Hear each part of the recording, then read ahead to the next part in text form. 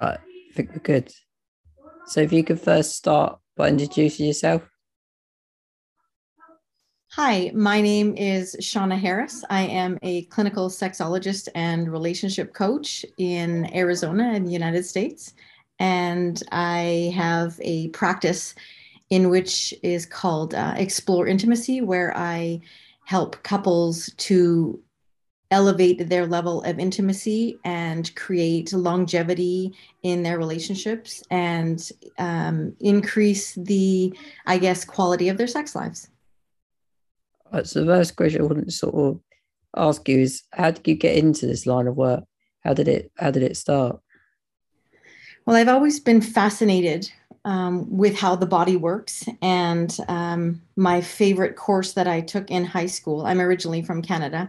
My favorite course that I took in high school was a personal living skills course, which a chunk of it was delegated to human sexuality. And I just thought it was extremely interesting. And I then went on to become a teacher.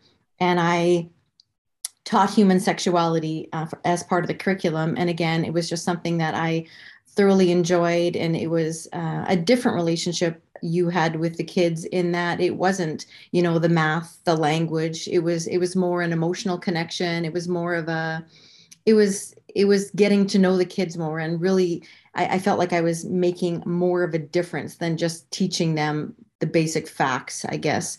So making, I guess, equipping them with factual knowledge that could someday benefit them in making decisions that would impact their lives. And so I did that for a few years and then I became a mama. And, I moved from Canada to the United States and lots of changes happened. And um, as my children got older, I decided that I needed to maybe start thinking of things that I wanted to do. And I am a person who thrives on helping people and providing service. And so I went back to the human sexuality realm. I did life coaching for a while, and I that again is part of relationship coaching. But I wanted to do more and be more effective, so I went back and got more schooling and training on how to help relationships as a whole, and then also how to help sexual relationships go from okay to amazing. Thank you. So describe a day in the life of a sexologist to the people listening. I think that's a really funny question. No one's ever asked me that before, and I've been on quite a few podcasts, so I love that question. Well, I am a supreme health nut. So a day in the life of me as a sexologist would be, I think that starting the day off in in a healthy way is has always been what I have done since like day one. So I work out and then I meditate. I make sure my body is nourished mentally and physically, and I make sure that I have a good I have some nourishment in my body, and then it's go time. I have sessions in the morning, and then I break for lunch, and I have lunch with my hubby every day, and love that connection. And then in the afternoon, I typically spend a couple hours doing consultations for um, prospective clients. And if that is not on the table that day, I do podcasts, I do writing for different magazines. I am an international best-selling author, so I help people. I answer questions if questions come in through email or Instagram or TikTok or what have you about my book. And then I finish off the day with typically more sessions. And then it's back to my life and my family. And then that's sort of how I close off the day. So later on from what we've talked about, do you want to talk about your book and what was involved in doing that? Sure. Um, well, I've always loved to write, and I never thought that I would ever write a book. But I'm not sure. One day I just woke up and thought I need to get what I'm doing out to more people. And so I had in my mind that I was going to just sit down and start writing. And I am kind of a 100% give it all I got kind of person. So I just started writing and I just couldn't stop. So I put a lot of information to help couples because one of the underlying elements that I do discuss with my clients is how to begin talking about sex, because communication is so important in any relationship, but that just doesn't stop outside of the bedroom. It needs to you need to discuss sex in your relationship for your level of intimacy to flourish and to thrive. So I wanted to get that all wrapped up in a book and just give it to the world. And so I started that just before COVID, and it was published January of last year, so 2021, and it's been a great ride. It's opened up doors, and it's allowed me to meet people from all over the world, and it's just been it's been a joy, and I'm so proud of the fact that I put my mind to it and actually did something that I really wasn't on my bucket list, but once I started, it was kind of addicting, and just knowing that what I had to say may help. Like if I was just to help one person, then my job would have been complete. But it's just really rewarding to know that, what I have gone through and what I have learned may and can impact people in a good way. So that is why I did it. And it just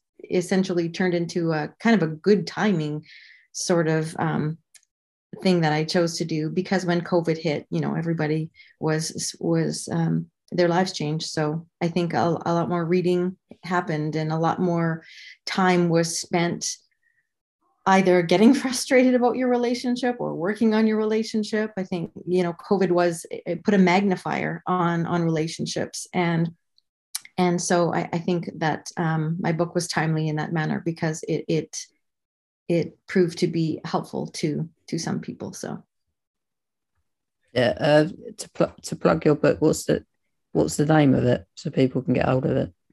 The book is called Speaking of Sex. It's how to reignite the spark in your relationship, spice up your sex life, and create long-lasting love.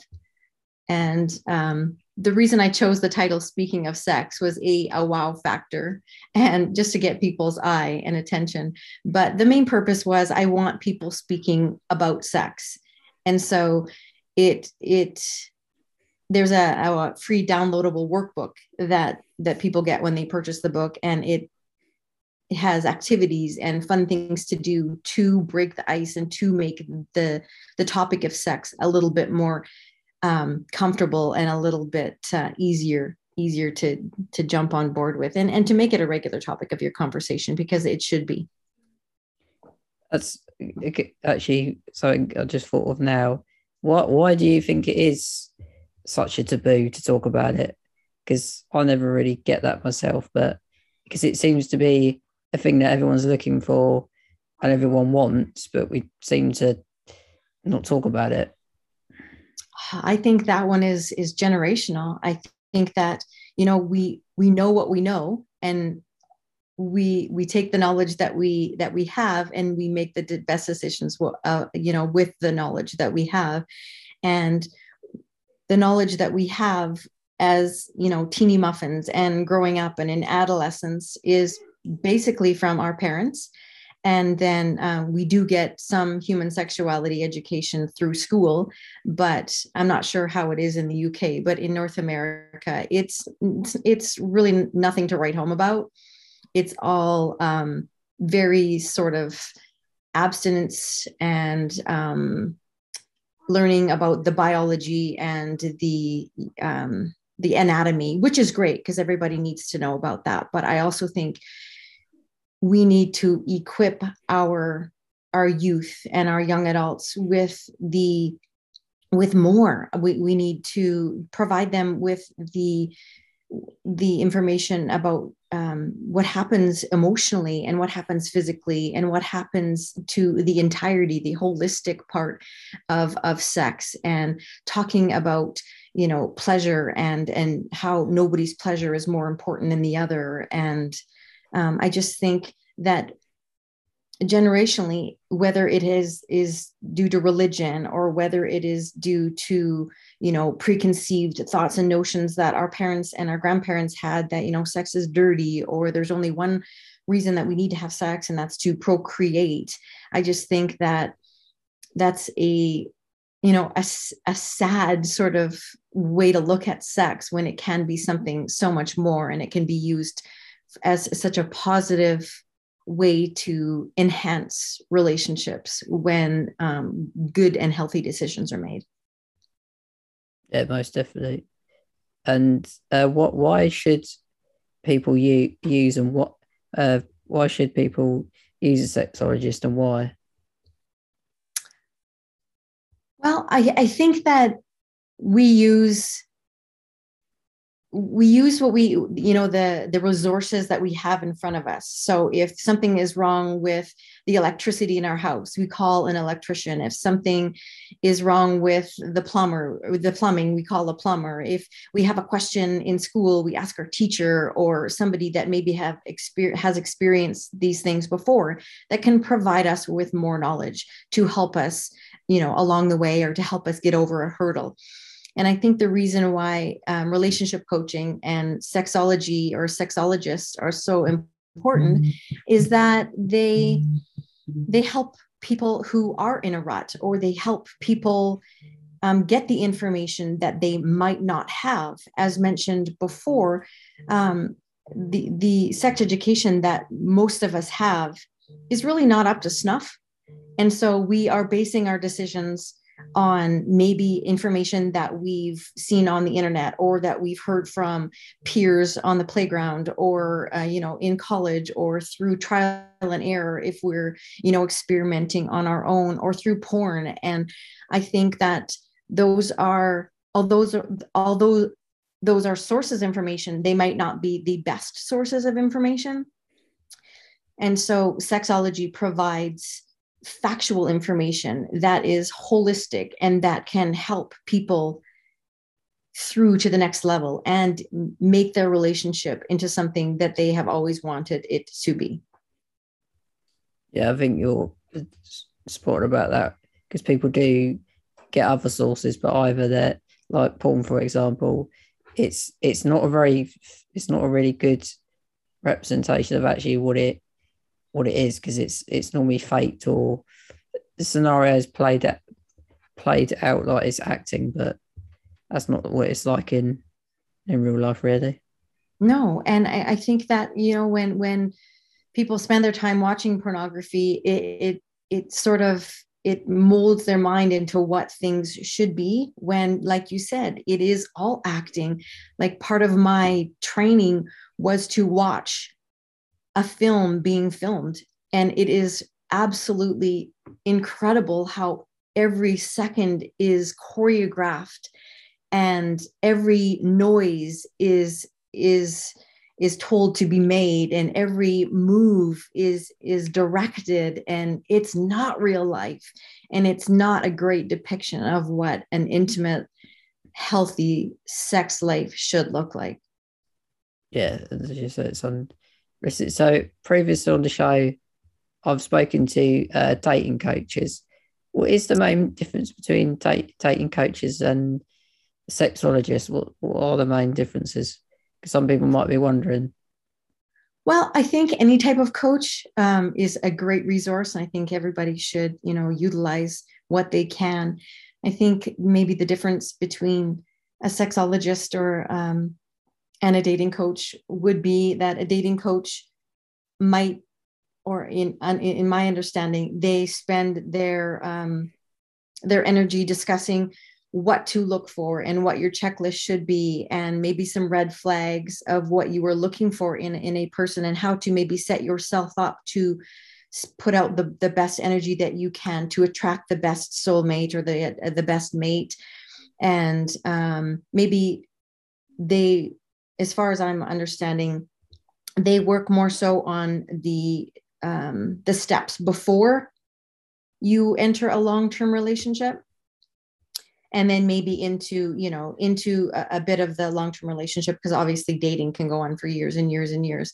What a sexologist does differently, in my opinion, is that they focus on the after. So they focus on how to take what you have and how to take what the skills that you have in your relationship, and how to better them, and how to achieve the relationship goals that you want with the person that you have chosen. So that includes sex, absolutely, but it's so much more than just the sexual aspect of your relationship. Yeah. What is the first step someone can take to having a healthy relationship? I think the first step is awareness, because we only can make changes, and we only can make better decisions when we are aware that maybe we do need to step it up and pull up our socks and maybe make some changes. So I think being aware that maybe you're not the best communicator, or maybe that your conflict resolution styles are not as effective as they should be, or maybe that you aren't initiating sex and your partner is doing all the initiating, which causes some, resentment and rejection, and those feelings sort of build up over time. So I think a sense of awareness would probably be my first thing. And then actually taking that sense of awareness and making the decision to do something about it. Yeah, sort of, it's a similar question, but sort of leading on from that. Can you tell us one small thing that you think most listeners can do to make their sex life better? Sure. I mean, I could be here all day with you if you want. But if I were to take... what are some of the most like common ones? I think a really important one, and a really sort of more simplistic one, is to really look at your relationship outside the bedroom. Look at how you are interacting. Look at how you are touching. Like I'm talking about non-sexual touch here. So look how you are reacting. What's the tone of your voice when you talk to your partner? Are you complimenting them? Are you appreciating them? Are you wanting to spend quality time with them? Are you curious about them? Are you asking questions? Are you engaging? Are you present when you are having a conversation, and not on your phone or other device when you were trying to have a conversation? So I think an easy one is to take a look at what's happening on outside of your relation, or outside of the bedroom, because what's happening outside of the bedroom very much is magnified when you're inside of the bedroom. So if you don't have a great connection outside, you are definitely not going to have a good connection inside of the bedroom. So just take point of that, and you can make small changes every day. Like I often talk about the 5 love languages, Gary Chapman's 5 love languages. And, he talks about physical touch and quality time and acts of service and gift giving. And what's the last one? Words of confirmation. And so if you know that your partner feels really loved by spending quality time with them, you're not going to keep giving them gifts because that is not how they feel loved the most. You are going to want to spend some quality time, show some eye contact when you're having a conversation, and really be present with them. And then that is how they feel loved. Yes, all the other things can and are important, but we all typically have 1 or 2 dominant love languages that we need to be aware of in ourselves and in our partner, so then we can be more effective in showing them the way that they feel loved. sort of going on for that, because I think people do this. They when they're having sexual intercourse, they may be concentrating on themselves and have anxiety when in the act. How do people? What's one of the main things people can do to alleviate maybe that problem? Like performance anxiety, really. Performance anxiety, just like any type of anxiety, it is going to get the better of you if you allow it to. So, that's when your nervous system starts getting all wired up and you've got adrenaline pumping, then the cortisol takes over. And once that cortisol takes over in your mind, your ability to relax and enjoy and focus in the moment has really been wiped out. So what I like to talk about with performance anxiety is you need to have a plan. Any goal can be achieved, but it's a lot easier to do with a plan. So if you are an anxious type, or you have performance anxiety, you know yourself the best. So what are some things that alleviate your feelings of anxiety? Sometimes people like to, deep breathe. Sometimes people like to have a bath before. Some people like to have a massage, or some people like to actually just sit with themselves for a couple minutes and just think through what, the process, and think like, this is essentially a gift that I'm giving myself. Yes, it's a gift that I'm giving my partner, but it doesn't help me to get worked up. So I just need to, relax and focus on the moment. And sometimes even focusing on, instead of, if it's a male that is having performance anxiety. So if he's focusing on his erection and, oh my gosh, don't be a 10-second man, don't be a 10-second man, don't be a 10-second man. Guess what? He's going to be a 10-second man. So take those little thoughts that are churning in your mind and flip them around and focus on, I'm trying to show my partner that I am loving her, and I want to be here for her, and I want to make her feel good. So I'm going to focus on what she needs in the moment. And if it's a female in the process, women always think, my thighs are fat, or my cellulite's showing, or my boobs are saggy, or, those things start swirling in their minds. And then they're off into, their spiral, pattern of thinking. So it's sometimes easy to just sit and breathe for a couple seconds and think, okay, what am I feeling in this moment? And start focusing on the senses. What am I smelling? What am I hearing? What am I seeing? What am I smelling? Like, you go through your senses and just, focus on the sensations that you are experiencing in the moment. And that can drown out those anxious thoughts and help you focus in the moment. Yeah, because I think if people aren't concentrating on themselves, the other partner will have a pleasurable experience. Because when you're worried about yourself, that if you're worrying about yourself as it is, then the whole experience isn't going to end up being a good one. No, I agree. So what are some of the biggest turn-offs in relationships, would you say? Oh gosh. I think this one is so dependent on the individual.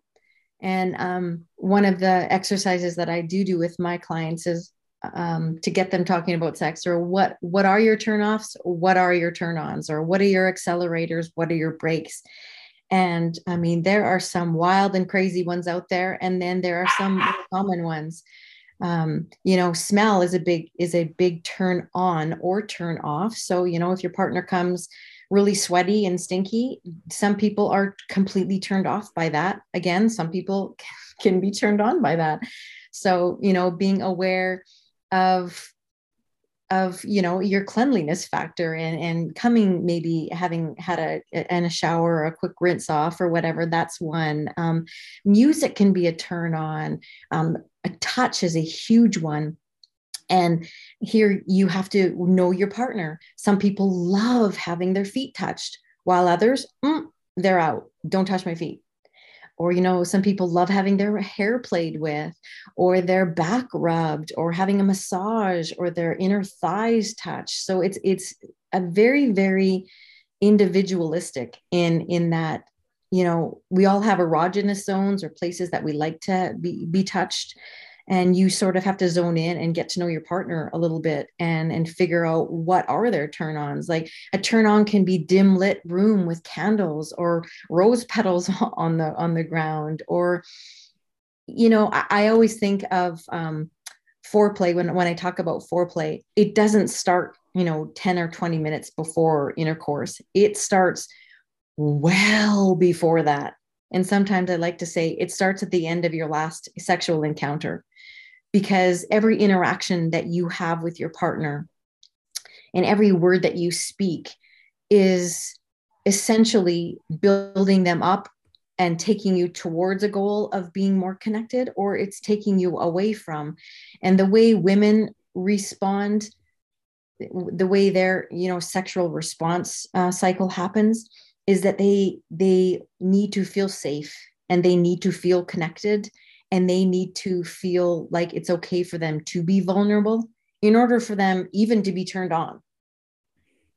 So I think it's important to be aware of how you are interacting and how you are, like, you can turn on your partner by, being across the room and giving them a wink, or sending them a flirty text, or putting a DM, shooting them a DM throughout the day, telling them what you wanted to do to them, later on in the night. Like the possibilities are endless. Like I could go on and on and on for hours, but it's just really, I guess, tuning in and starting to become more aware of what your partner likes. And I mean, once you know what your partner likes, it's a cheat sheet from now till the end of time. Of course, people evolve and some things change, but that's why communication is so important, because you can communicate those things to your partner.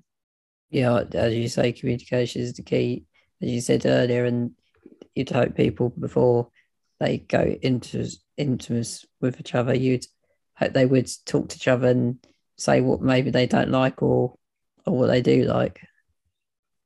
It is so important. Like it's a conversation that a lot of couples don't have, and it's such a vital one, because you are essentially paving the path to turning your partner on when you know those things. So why wouldn't you set each other up for success? So communication, yes, I just think communication is the glue to a really strong foundation, and it's going to get you into a really healthy path. Yeah, and of course it's good to talk about it before you get in the bedroom, than rather you get in there and then you don't know what each other like, and that could make that probably very awkward.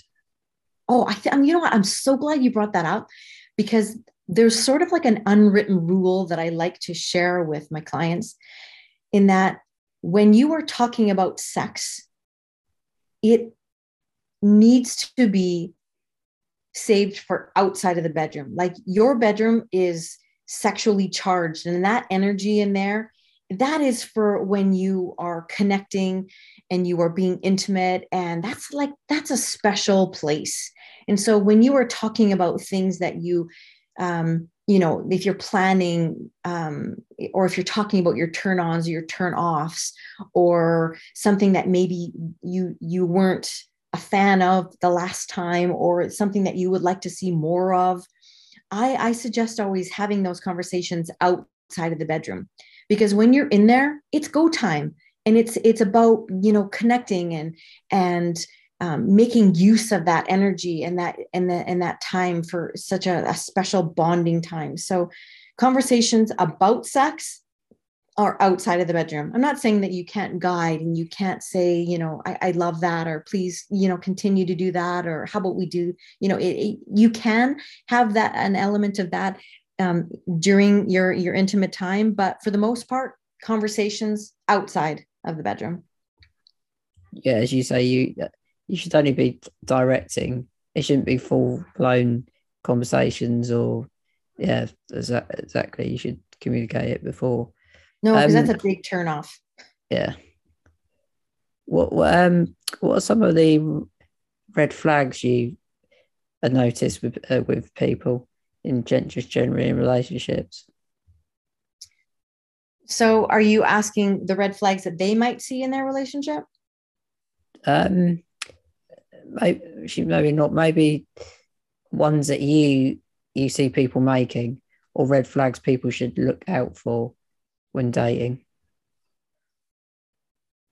I think when you are involved in a healthy relationship, obviously, if you're talking about an unhealthy relationship, things such as abuse and mental illness and all of those things, that's something different. And that is a whole other conversation. But if you are involved in a healthy relationship and you are starting to notice a different pattern in your partner's behavior, such as maybe emotional withdrawal or physical withdrawal, or maybe you can sense a bit of anger, maybe something hasn't been discussed. Communication again comes into play. If you are not communicating on a regular basis, all of these are red flags, because resentment builds up, anger builds up, sadness builds up. If you have initiated a few times and you've gotten a no every time, rejection builds up. Like, rejection is felt in the same area of your brain that pain is felt. So it can be an actual physical sense of pain. So I think, again, this whole sense of being attuned to your partner and really knowing them and being aware of them is so important. Because if you do notice something is off, you can say, hey, honey, I noticed that you seem a bit off. Like, is there something that I can do to support you today? Or is there something that I can do to make you feel loved today? So I think, being attuned into your partner and being aware of their behavior, noticing anything different. And then in yourself, I think you also need to be incredibly self-aware, because if we are not self-aware on our feelings and what we are going through, then we can start to behave in a way that is not true to who the partner that we want to be.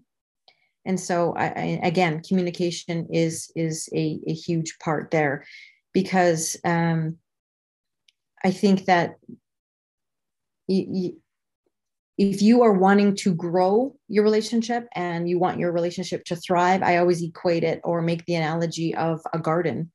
If you do not water your garden, and if the sunshine does not penetrate the soil, it will not grow.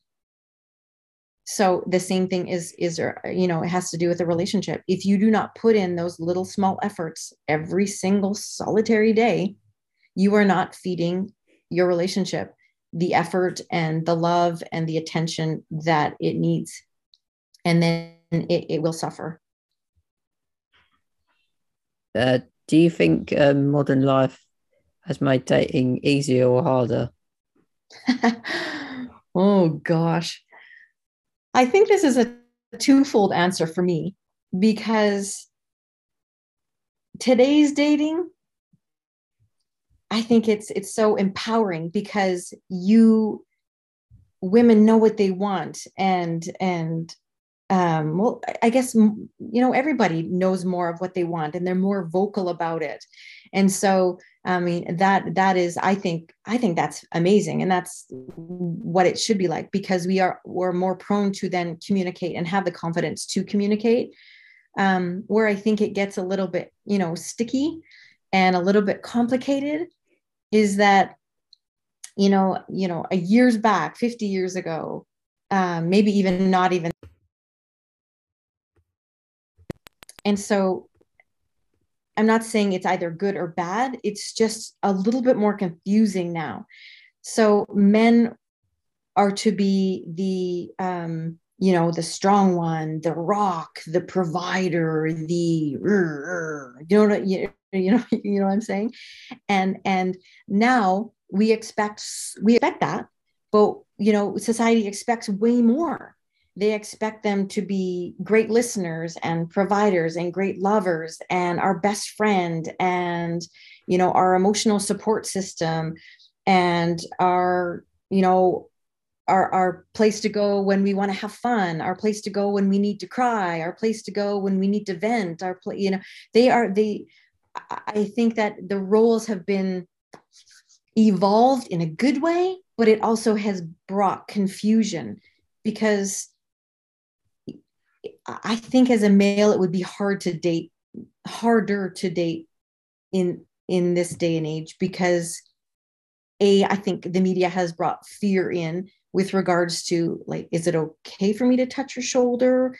And I think consent is an absolute must, but it's something that wasn't so much feared before. It was just a lot more of an easier question, I think, in my mind. And so I think it has become harder. I mean, now everything is more fluid and you have more options, which is amazing. I think that's fantastic. But I think that some of the lines have been blurred. And if you look at it from that perspective, it can appear harder. I think, the more knowledge that we have and the more we educate ourselves and the more sex positive we become, we then can make it easier because we're working with more knowledge. But until society believes that sex is not as taboo and it's okay to educate yourself and use the resources that are out there, that it will continue to be a bit more of a struggle. But I think we're going in the right direction. Yeah, I think if you know where to look, it does make it easier. But I think it can be quite complicated. Some where if people don't know where to look, because it's quite a competitive market. But I think if you know where to look, it definitely does. That definitely does open the door.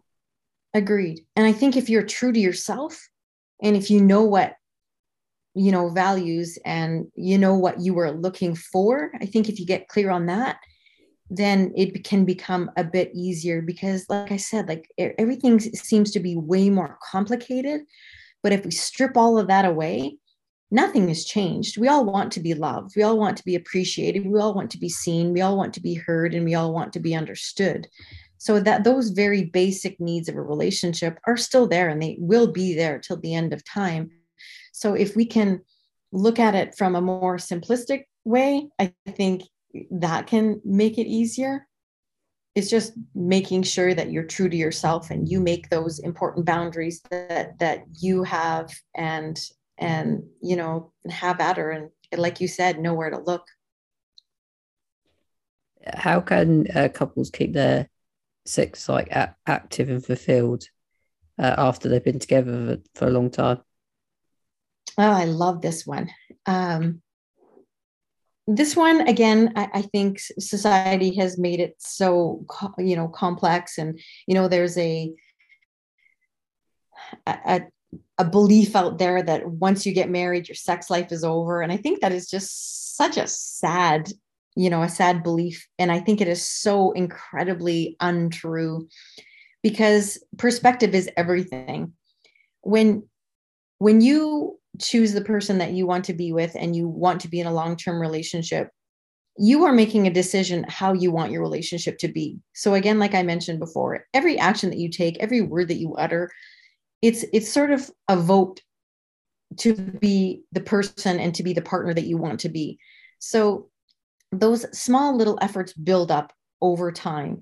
And if you remain curious and ask questions, it doesn't matter if you've been married or with your partner for 5 years or 50 years, you do not know everything about your partner. So it's about being curious. It's about asking questions. It's about, again, communication is huge. It's about trying new things and being open and instilling that fun element in your relationship, and always pursuing that. Do not let your relationship go stale. Date night is huge. And I know that's brought up a lot, but it's so important, because you are actually, leaving your busy world behind, making your partner a priority in that however many hours that you choose to go on your date. And you were just enjoying each other's company. It doesn't matter what you do. You could have a picnic on the floor in your kitchen if somebody had your kids, or you could be, in the backyard having a picnic, or going for a walk, or a hot air balloon, or, like obviously dates can be simple, they can be extravagant. It's the whole point is to make time and quality time and spend it with your partner, and in, implementing that element of fun. Because when we are doing the same pattern day in and day out and day in and day out, I mean, that does become boring. And the only person that can change that is you. So I often say, like, if you're bored in your relationship, what are you doing to eliminate the boredom? I mean, there's so many things you could do. So just, communicating with your partner, and what are some fun things that they want to do? What are some fun things that you want to do? And start doing those things together. Yeah, and yeah, people should definitely do that. As you say, it's weird to people think it's once you get married, they draw a line, that's it. It's like that's not your. I think you're doing a bit of a justice to yourself, really. If you're saying, I agree. I agree, because if you settle, then that's all you're getting. So you don't settle. You get married to have this incredible relationship and to build a family if that's what you choose. And your relationship is what you make it. So make it something amazing. And if it's not amazing, then start to take the steps to make it amazing. You can start today. If your relationship has been stale and it has stunk for the past 5 years, 10 years, 5 months, do something about it. You be the change. And the first part of that is, like I said at the very beginning, is to be aware. Once you're aware, then you can make the decision to change that. And there's so many different elements of an intimate relationship, and that recreational intimacy that I just spoke of, being, doing activities together and having fun together. That is such an easy way to put a kickstart to making your relationship something amazing. As you say, the main thing I picked out of that is you need to at least make time for your partner, even if it's an hour or 2 hours, just you and your partner. And you need to, if people in a couple decide that's what they need to do, there needs to be a bit of fluidity. But as long as there is a time where they make time and the kids are either over child's minds or out the way, and it's just them two making time for one another, that's probably the easiest way of starting for most people, would you say? Yeah, you know what? It is so, so important. I mean, I have kids, and I remember as a mama, it's hard because you want to be the perfect mama, and you want to be and give everything to your kids.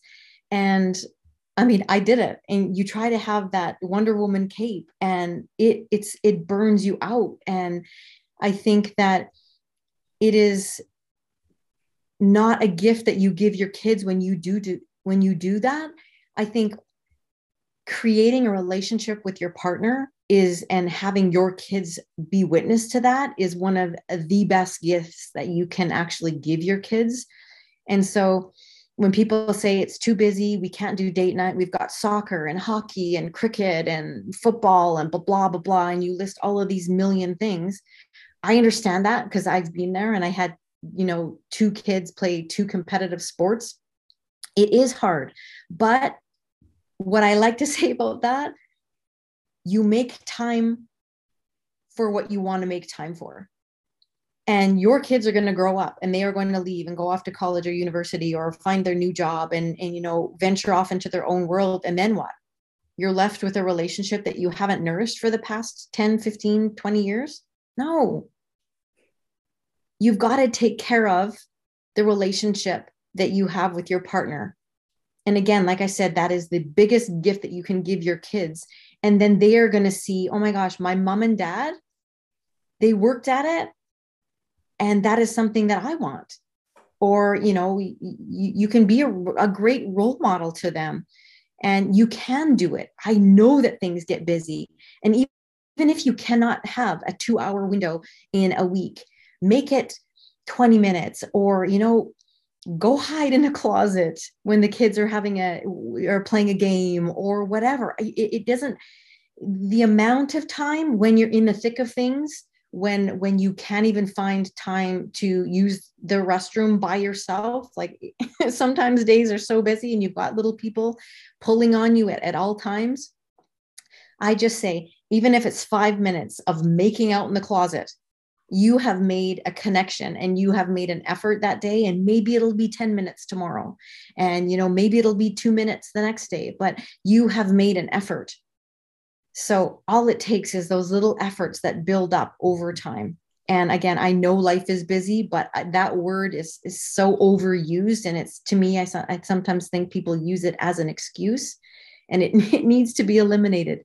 We can be as busy as we want to be and make our lives out to be, but that's our partner. Like, that's our biggest cheerleader. And that's the person we chose to be with until, we choose otherwise, or we pass away or whatever. And so you need to make the most of it, and you need to make them a priority in your life. Yeah, and also by thing, if you don't actually do that, ironically, you can actually have a problem where your kids will actually see that you and your other half don't have a good relationship, and by consequence, they can pick up on that as well. Absolutely. They see things that you do not think they see, and they are going to mimic, and they are going to, they might end up doing the same thing when they get older. So I think, why not break the pattern, and why not start making an effort today? Because again, like, your kiddos see that, they're sponges. Yeah. One question I particularly wanted to ask is, why do you think an age gap between couples is still judged widely by society? And is there any reason why this could get in the way of a healthy sex life? Well, ironically, I think that there's a bigger stigma when a female is older than a male, which to me, it doesn't, there shouldn't be a difference at all. I think more than the number comes into play. I think it is, emotional intelligence. I think sometimes it's intellectual intelligence. If you find somebody that you work well with, and that you can have intellectually stimulating conversations, and that you are completely into, and that you are on the same page emotionally, and all of that thing, those kinds of things, and you have similar goals, and, you want the same things, to me, age is nothing. But I think when it does cause problems is, if you let the outside world and what they say affect you, that will cause problems. So again, it's nobody's business but your own. And I think as long as you are not impacting anybody in a negative way, then your business is your business. So I think where it can get a little bit tricky is where the, emotional,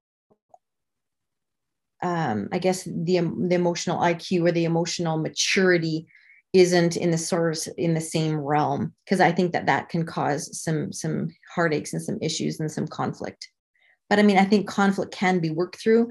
It's just, do you have the tools to work through that effectively? So I think it can work. I think it's great. Like, go back to what you said earlier. Why do you think it is judged more if a female's with a younger man than rather around the other way? Why do I think it's judged more? I just think that's a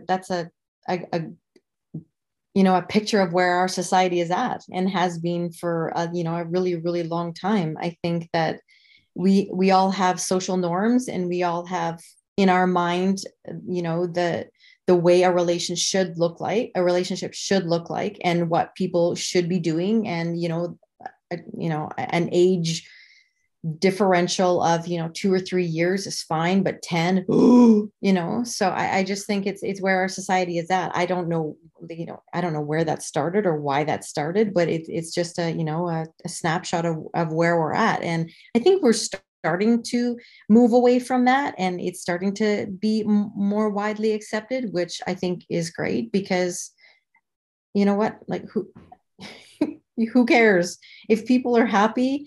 And like I said, they're not doing anything to, hurt somebody else or, affect somebody in a negative way. It's really none of their business. I'm going to be quite open with you, to be honest. I would date an older woman quite easily. It wouldn't bother me in the slightest. I know people would talk about it, but as you say, people are going to talk about whatever they want. But I don't see why the thing. It makes me laugh when people think 2 or 3 years is a big gap, and you're like, oh well, I'd be quite happy if someone was, I don't know, 10 or 15 years older than me. But I love it. I think it's all about, the confidence in yourself and the self-love that you have. And again, somebody's opinion of you or somebody's, words that are coming your way. It's more how do I say this? It's more of what's going on within them as opposed to anything that you're doing. So I just think it's taken me a long time to understand that and be completely confident in that. But what people say about me and my relationship is, again, more of what's going on with them.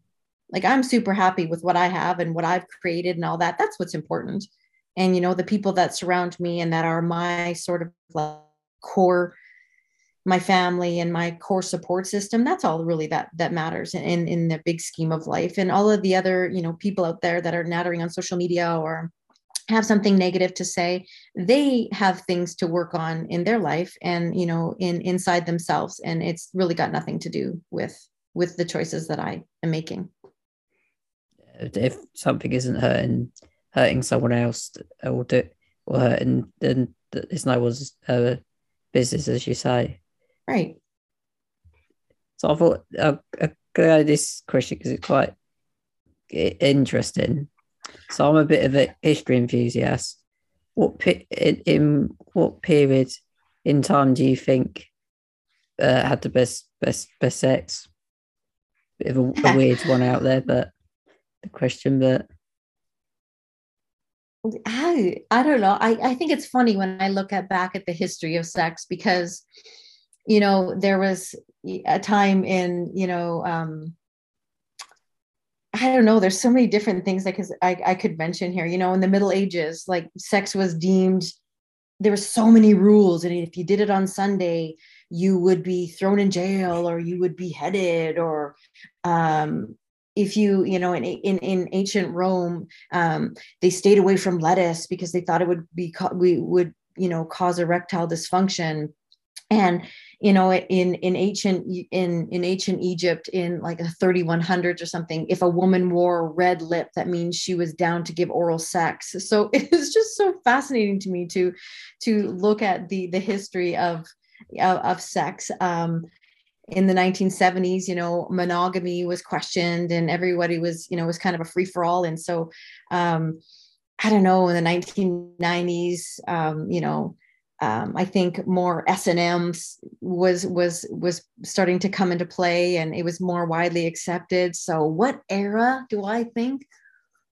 I think depending on your personality and the things that you like, it's very, dependent on you. Like the Puritan era, that's when sex became okay to just to go out and have sex anywhere. I mean, that's kind of awesome, but at the same time, you got to be a little bit careful. So I think every era has something that has brought us to today and has made us who we are, essentially, and what we our beliefs and our sort of our thoughts about sex. But like the freedoms that we have now and the empowerment that we have as individuals now, and the choices and the boundaries, and I think that's pretty incredible right now. But when I do look back, I do think that some of the things in the history of sex are kind of incredible. But I don't know. That one about lettuce was interesting. Isn't that funny? The Romans thought that lettuce caused erectile dysfunction. And, it's funny, like, I don't know, how much information that you want, or maybe if I'm crossing a line, but, like the very first vibrator was introduced to when people were having like manic episodes and they were trying to calm women down, a doctor would use a vibrator, and that's why it was used. And now, I mean, they're widely sold everywhere and anywhere. So I just think that, when you look back, there's been so much that we have grown from and learned from, but it's definitely interesting. I'd say though that I definitely think the worst time was probably especially in England, was the Victorian times, because they were very weird and very secretive. So many rules and taboos, and I mean, even the outfits and all of the I mean, beautiful when you look from afar, but actually to get in and out of that, and the rules going forward, and who you were able to have sex with, and the reasons why, definitely different than from today. And I'm happy to say that I'm glad that I wasn't born then. So obviously the pandemic's happened. Have you been noticing an impact on people's relationships because of it? I have. And I think that, when most people ask me this question, I think that they assume that it's mostly negative. And to be honest with you, the people that come with me or and talk to me, they either have grown and flourished and the relationship has become so much better. And that is so fascinating to me.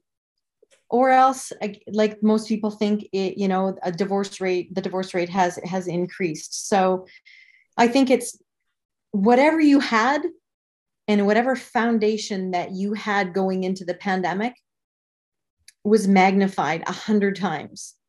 So if you had a good relationship going in and you had the tools in your pocket to deal with the things that you had to deal with, then you were off to the races. If you started COVID and you were sort of uncertain and you weren't a good communicator and you didn't have the tools to, hit things, head on, and to work through things with your partner as a team, then you would have struggled and it would have caused some cracks that hopefully that you would have reached out and asked for help with, because I think COVID did so many amazing things, but it also, it also caused some harm where people weren't quite sure what to do with their relationships. Yeah, definitely. I do agree that a point about, if people's relationships were rocky before, this probably certainly didn't help that. No. So do you think it's possible for a single person to enjoy healthy, no string attached sex life without getting hurt? Oh, this is a loaded question. Look at the smile on your face. You're like ready, bracing for impact. Okay, so this is what I think. I think it is very highly dependent on the individual. Some people can engage in hookups or short-term relationships or like a one-night stand or whatever and be fine with it with no strings attached. But I also think that some people cannot. And the reason that I want to kind of dig a little bit into this is because a lot of people don't realize that your biggest sexual organ is your brain. And it is not what is between your legs at all. Obviously, that plays a part, but your biggest sexual organ is in your brain. So your brain is the one that conjures thoughts and feelings and all of those kinds of things. So expectations can be relationship killers, and expectations, I think that you need to be careful with.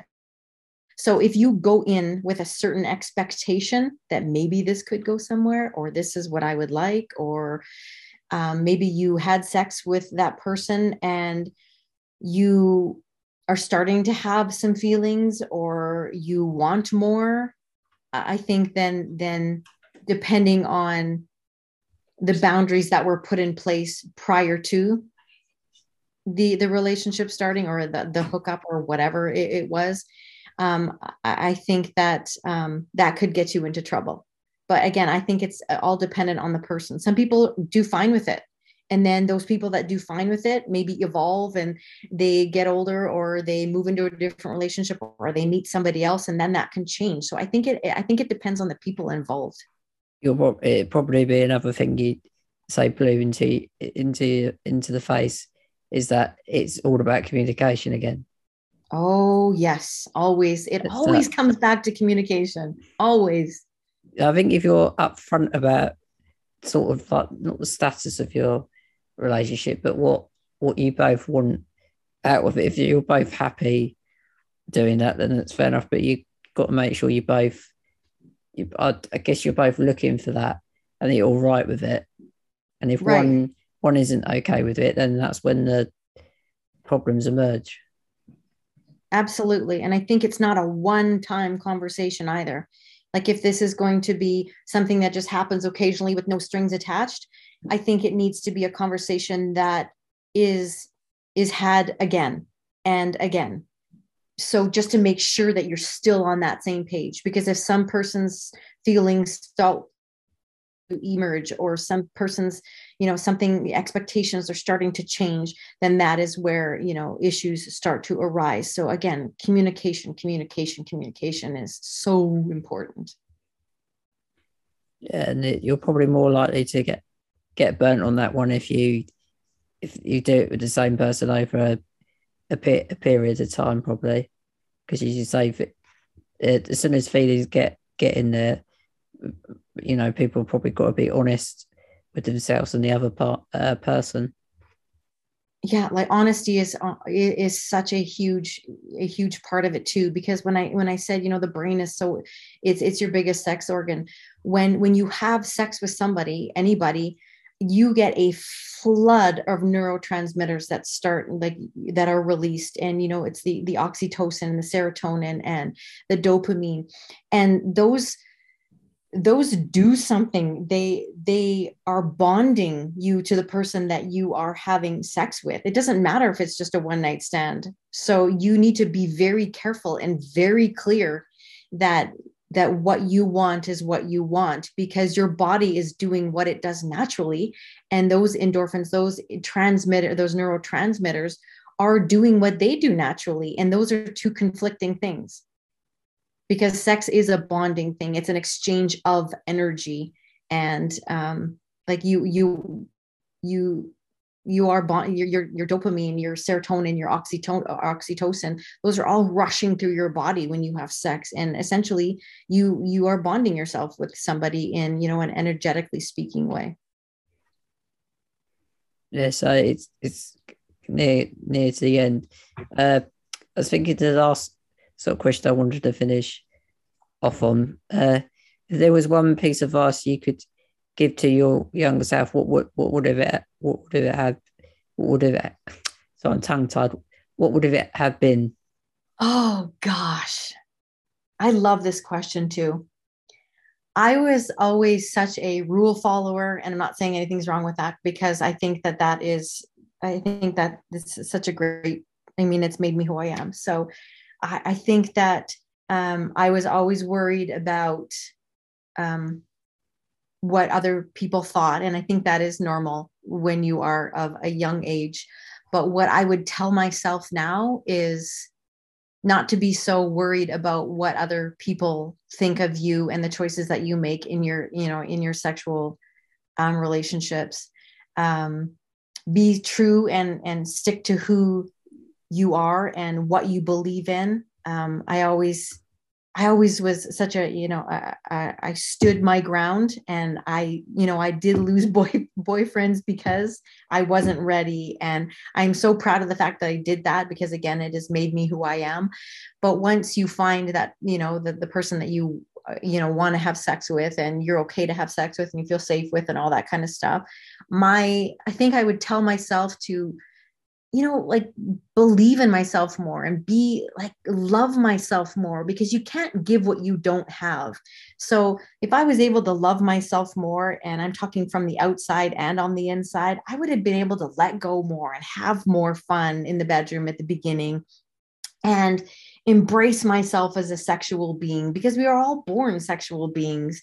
So be open, be willing, have fun, try new things, and educate yourself on the things that you want to know more about and that you're unsure about. Don't rely on, trial and error.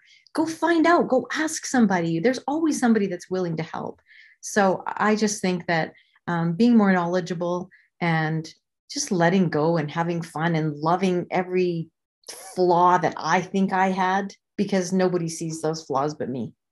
Yeah, I think people that coy about it or don't try things, you probably later on in life you're probably going to regret that you didn't do that.